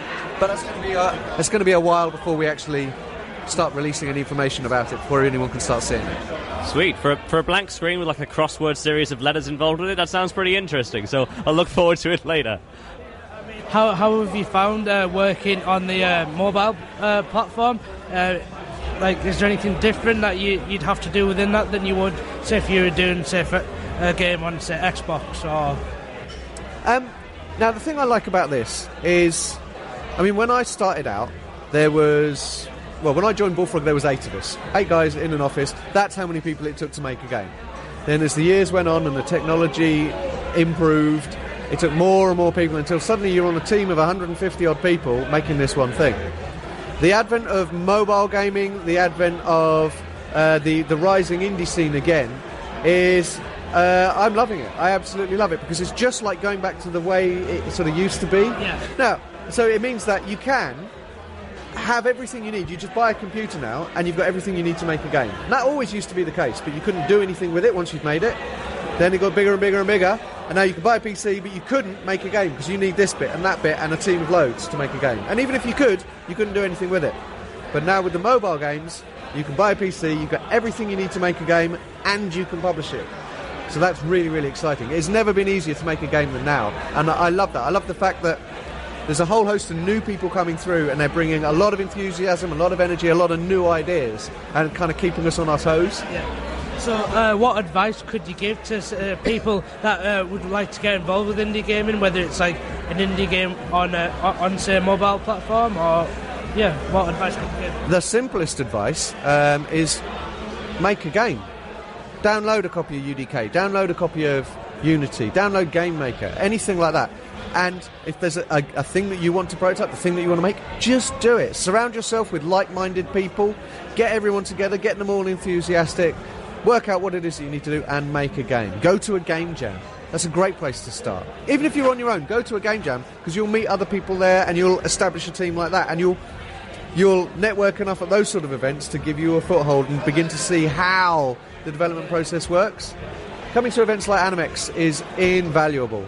There is no better networking opportunity for students than this. I did a recent blog post on this where I likened something like E3 or GDC is the Monaco Grand Prix. It's all glitz, it's all glamour, all the big names are there. But it's just this absolute monolithic monster that you can't get anywhere near. Animex is like the Goodwood Festival of Speed. You can walk around the paddock, you can be this close to the car, you can stick your head in the cockpit, you can chat to the world champion driver, and ask him, what's it like to drive this thing? And you don't get that sort of opportunity at something like GDC or Gamescom or anything like that. It's only at a place like this. It's a fantastic opportunity. Wow, fantastic. That's fantastic advice for people. One final question, it's a little bit offbeat. As someone who's contemplated haircuts and getting themselves not dyed or anything because it will lose jobs, have you lost job opportunities before because of your awesome green mohawk? No. So just do what you want with your hair, to say to people? I'm not normally public-facing, and when I am public-facing, I'm public-facing in an industry that's allowed to be a bit kooky and weird.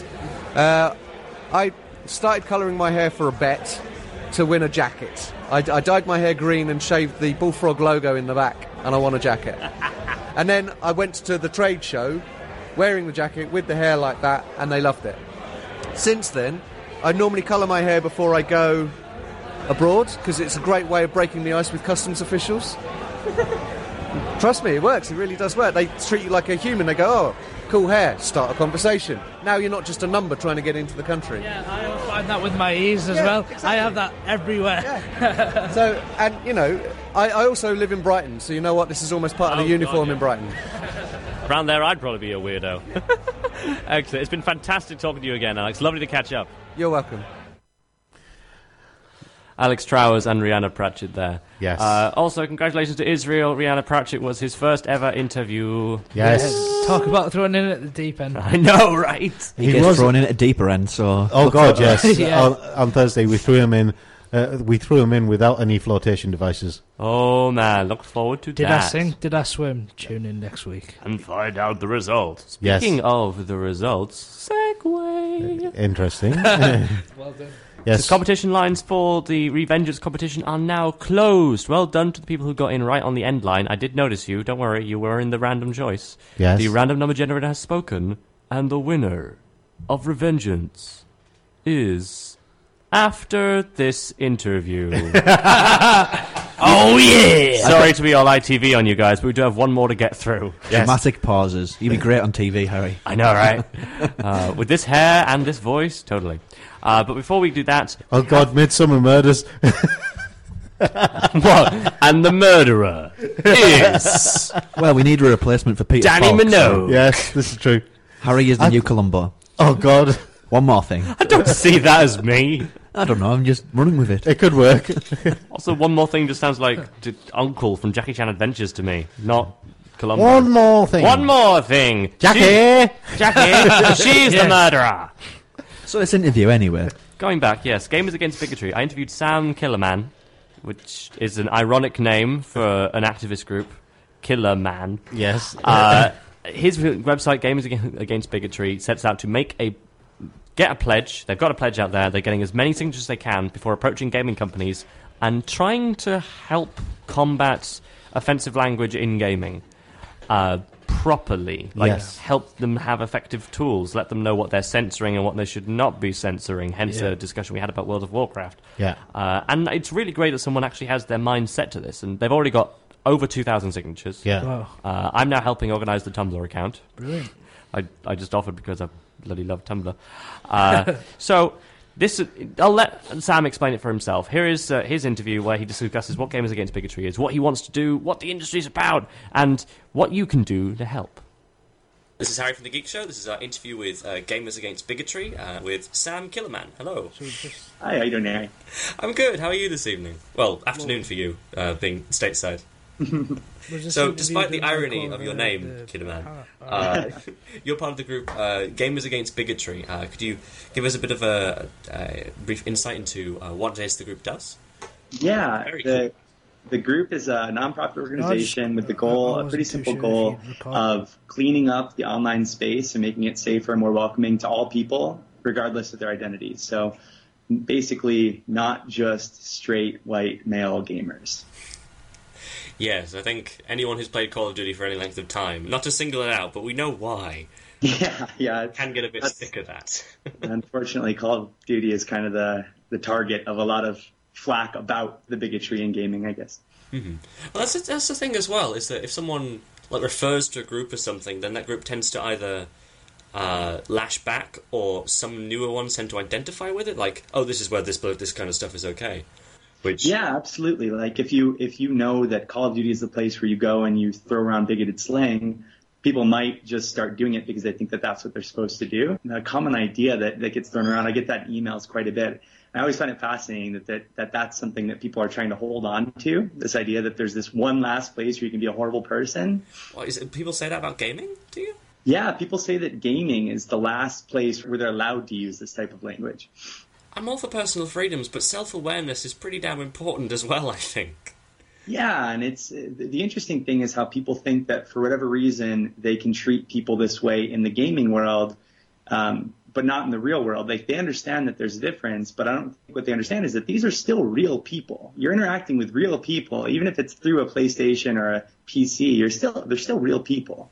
Exactly, yeah, and I think that too often people behind the screen and behind the anonymity feel that they have so much freedom to just say whatever they please because they never get to see the reactions from people.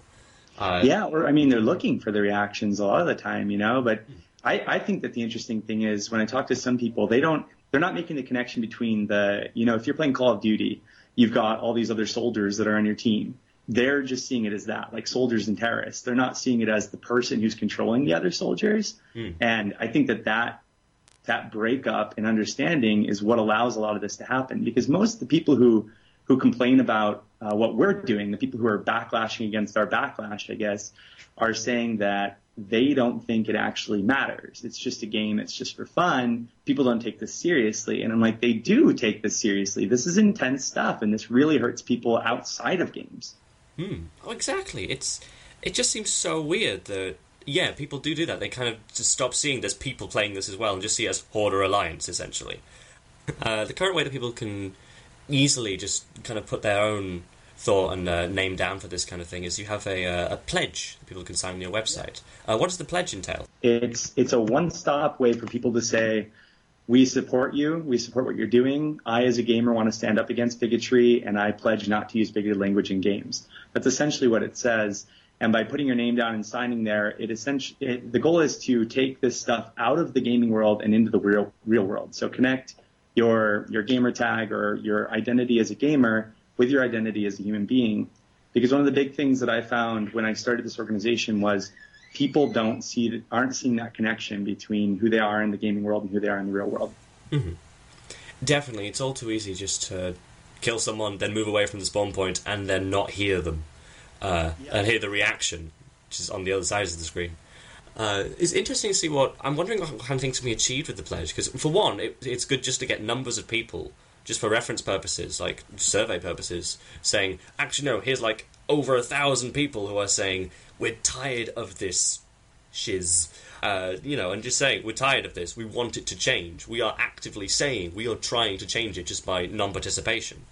What kind of things do you want to hope to achieve with the pledge? Well, I think that once we amass a certain number, and right now that number that's in the back of our minds is 10,000. Once we have 10,000 pledges, I think that that's a formidable group, that's a good chunk of the gaming community, enough people that we can say, this is something the gaming community cares about. We as gamers don't appreciate this aspect of the community. We don't want to stand for what basically a lot of people outside of the gaming community think we stand for, and that's being terrible people to one another. So once we have a big enough group and we can say, this is important to the gaming community, we can start taking it elsewhere. I'd really like to start conversations with game developers, PlayStation, Xbox Live, the big types, the AAA types, as well as some smaller indie developers, and just see what we can do to make the game safer, make for better moderation controls in the games, and really anything we can do to enable these gamers who have signed the pledge to enact some real change within the gaming community itself. You have some cool merch on your site with the Gamers Against Bigotry logos. What are the funds of that of buying the T-shirts and things go towards? Any money that we collect goes towards, right now, the primary thing is reaching out about the pledge. We run Facebook advertisements and things, just kind of getting the word out about the organization. That's where the money goes at this point. Down the line, we've got a lot of different projects in line. We want to create something very similar to Gamer Connect, actually, but with a much more broad idea or a much more broad reach, just kind of reaching out to everyone who wants to play in a safe environment, regardless of their identity. So that would be a great partnership with Gamer Connect, actually. So things like that, and also attending some different cons. Like, we'd love to go to GamerX, for example. We'd love to go to a number of different cons around the country in the U.S., and all those things, unfortunately, are quite expensive. So that's all in the future. Fair enough. And people should keep an eye on your website and Facebook to keep an eye on when those things might happen? Yeah, absolutely. Yeah, Facebook, Twitter, and our website. We have Tumblr and Pinterest and a couple of other things. We're not actively using them right now. We're still small, and we're trying not to get stretched out too thin, but we're ever growing. So definitely right now, Facebook, Twitter, and our website are great ways to keep up to date on what's going on. Fantastic. And if people want to sign the pledge, which you should, it's really easy. You just have like first name, surname, email, agree. I think that's all that's involved. Yeah. And where you are. Exactly, and where you are as well, to show that this is a global thing. Just .org? No, you're fine. Right, gamersagainstbigotry.org. And sign today. It's easy. You have literally no reason not to. You're already on the internet, clearly. It's easy and fun to do. Yeah, well, we just started something this week that we're pretty excited about. We're going to be doing themes each week where we focus on a different aspect of the gamer community or of what our goal is, basically. So, and then we're going to be covering those themes through blog posts, little videos, different discussions on the website and on Facebook and things. And that's going to be really fun. We're looking forward to that. The theme this week is just dealing with bigotry in game, a very great starting point. Next week, we're going to be focusing on fake geek girls, which has been up in the news a lot lately. Oh, God, yes. Yeah, so that'll be the discussion theme for next week. And we're going to have themes like that for the foreseeable future. So that'll be a fun way to stay engaged with the community and to kind of figure out these things as a group as we move along. So you can stay tuned for that on Facebook primarily. People check it out and go out there and don't be douches. There you go. That should be our new tagline. Don't be douches. That could be a shirt. Excellent. Thank you very much. Yeah, take care. Yes, do go to gamersagainstbigotry.org and sign the pledge and help fight douchery online. Yes. Don't be something that you wash with. Well done. That is a worrisome translation there. Like, it's either you use la douche in France or you don't use la douche in America. Isn't it just like a loofah type thing? It's a big fight. No, shower. Oh, yes, it is. Back on topic, shower. though, it is a Yes. big fight against gamers against idiots, frankly. Because Yeah. it's tackling online gaming. Yeah. It's something that should be done, but it's a big tag. It is a big ask, but, you know. The fact of doing it is the important thing. Yeah, it's the thing that it has such a reputation within gaming now. Like, I was stunned to realise that Xbox Live was supporting GamerCon, or at the time, and now Gamer Connect. I was like, Xbox Live gives a monkeys about this kind of thing? And then I was like, yeah, the guy in charge of it, there's several people on moderation teams who try to combat the terrible people. I was like, wow. Yeah. I didn't hear that part of it. All I hear is crumpet, terrible comments. Which is, if you're British, you'll understand what they do that one for. We all have our butlers and eat crumpets, according to... And live in castles. Yes. If I had a butler, I wouldn't be playing online video games. I'll tell you that. You'd have your butler do it. Yes, exactly. I wouldn't be making cheese and Stop peanut playing butter video toasties games. all day. Butler did it. I'd get the butler to do it. Basically, yeah. But now we are coming towards the end of the show. Yes. You probably want that moment you've all been waiting for to see who wins Metal Gear Solid Rising Revengeance. Do you want me to announce it, or do you want to? I can announce it. Okay. Please, no Okay. dramatic pauses. Just Let's go straight hang on. into it. Let's go back and forward between the two of us to try and get the surname right. Okay, so I'm going to go with the winner is Robert Shearman from Reading. I'll say the winner is Robert Shearman from Reading, because the first word is sheer. The alternative winner is the winner Robert Sherman from Reading. Yes, Robert Shearman from Reading. It's definitely Shearman. Even so, get in touch with the show through our studio at thegeekshow.co.uk. Well, no, we've got his address. We have all of your details. We already have your details. You've got your address, I'm which sorry. was sent from your iPhone. Thank you very much, Robert. That game will be winging its way to you tomorrow. Yes, and we'll send it out as quickly as possible, because I do know it's out now, so Yes. Yeah. First class post. Tomorrow. Congratulations. Tomorrow, first thing. Yes, congratulations, Robert, on winning Metal Gear Rising Revengeance. Enjoy the game. And yes, And congratulations to our listeners for winning it live. let us know if the first thing you do after you kill the first few bad guys is cut up the nearest car. And for try it. And for everyone else, the answer to the question, the voice actor for Solid Snake in the British versions was David Hayter. Yes, spelled Hayter to those of you who think hater is only spelled Hater. They were good, though. They got very majoritively, people got it correct, which is good. Because you could Google it. Yeah, exactly. And we did Always say Google your we want answers, the correct kids. spelling of the name. Always Google your answers, kids. Competitions were so much harder before the internet. You actually had to look stuff up in encyclopedias. You actually had to listen to the program. Yeah. Because there's people that do it midweek. Yeah. But in the meantime, we've come to the end of the episode. That is the first half of our discussion of Animex, because next week we'll be talking about Animex animation and film and comics, and it shall be awesomely cool once again. Definitely got some cool Yes, it interviews will. lined up. And after that, then we'll actually be able to work on getting all these things onto YouTube in their glorious video forms. The Gamers Against Bigotry interview was also recorded via Skype with the video, so that one will be video as well. Yes. And also, that one is a Harry interview. It was about 25 minutes. Yes. So you'll be able to hear the more glorious full version of that, where there's lots of tangents and they're delicious. Yes. In the meantime, do we have any announcements before we play out? Next week is the second half of Animex. That we will be talking comics and movies next week. You've already said that, haven't you? Yes. My brain is still fried from last week. Echo! I have an Asian echo. With a beard. With a beard. I have a bearded... How would people be able to hear a bearded echo? Slightly muffled with some ruffling? Or like, echo! Oh, there's some bacon left in here. No, I shall sound like... what was he called? I shall sound like Bane. Oh, no, that sounded a bit like my weird Alan Rickman impression, except that my Alan Rickman impression sounds like if he was a bee for some reason. That's what my friend says. It's like, I'm Alan Rickman if he was a bee. Ben sounds like Kenneth Williams talking in a plastic carrier bag, so... Oh, matron. Yeah, it's terrible. Carry on Gotham killing.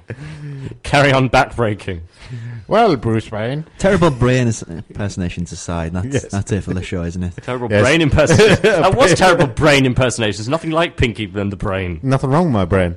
Well, let other people decide that. Oh, we are so tired, but we should be getting some rest and relaxation and be back in time for next week to show you some more stuff. In the meantime, thank you for listening. It's been great. I've been Harry. I've been Rob. I've been Israel. Hello. I've been Rob too. He's just got here. Enjoy. We'll see you all next week. Take care and good luck with everything you do. Ciao.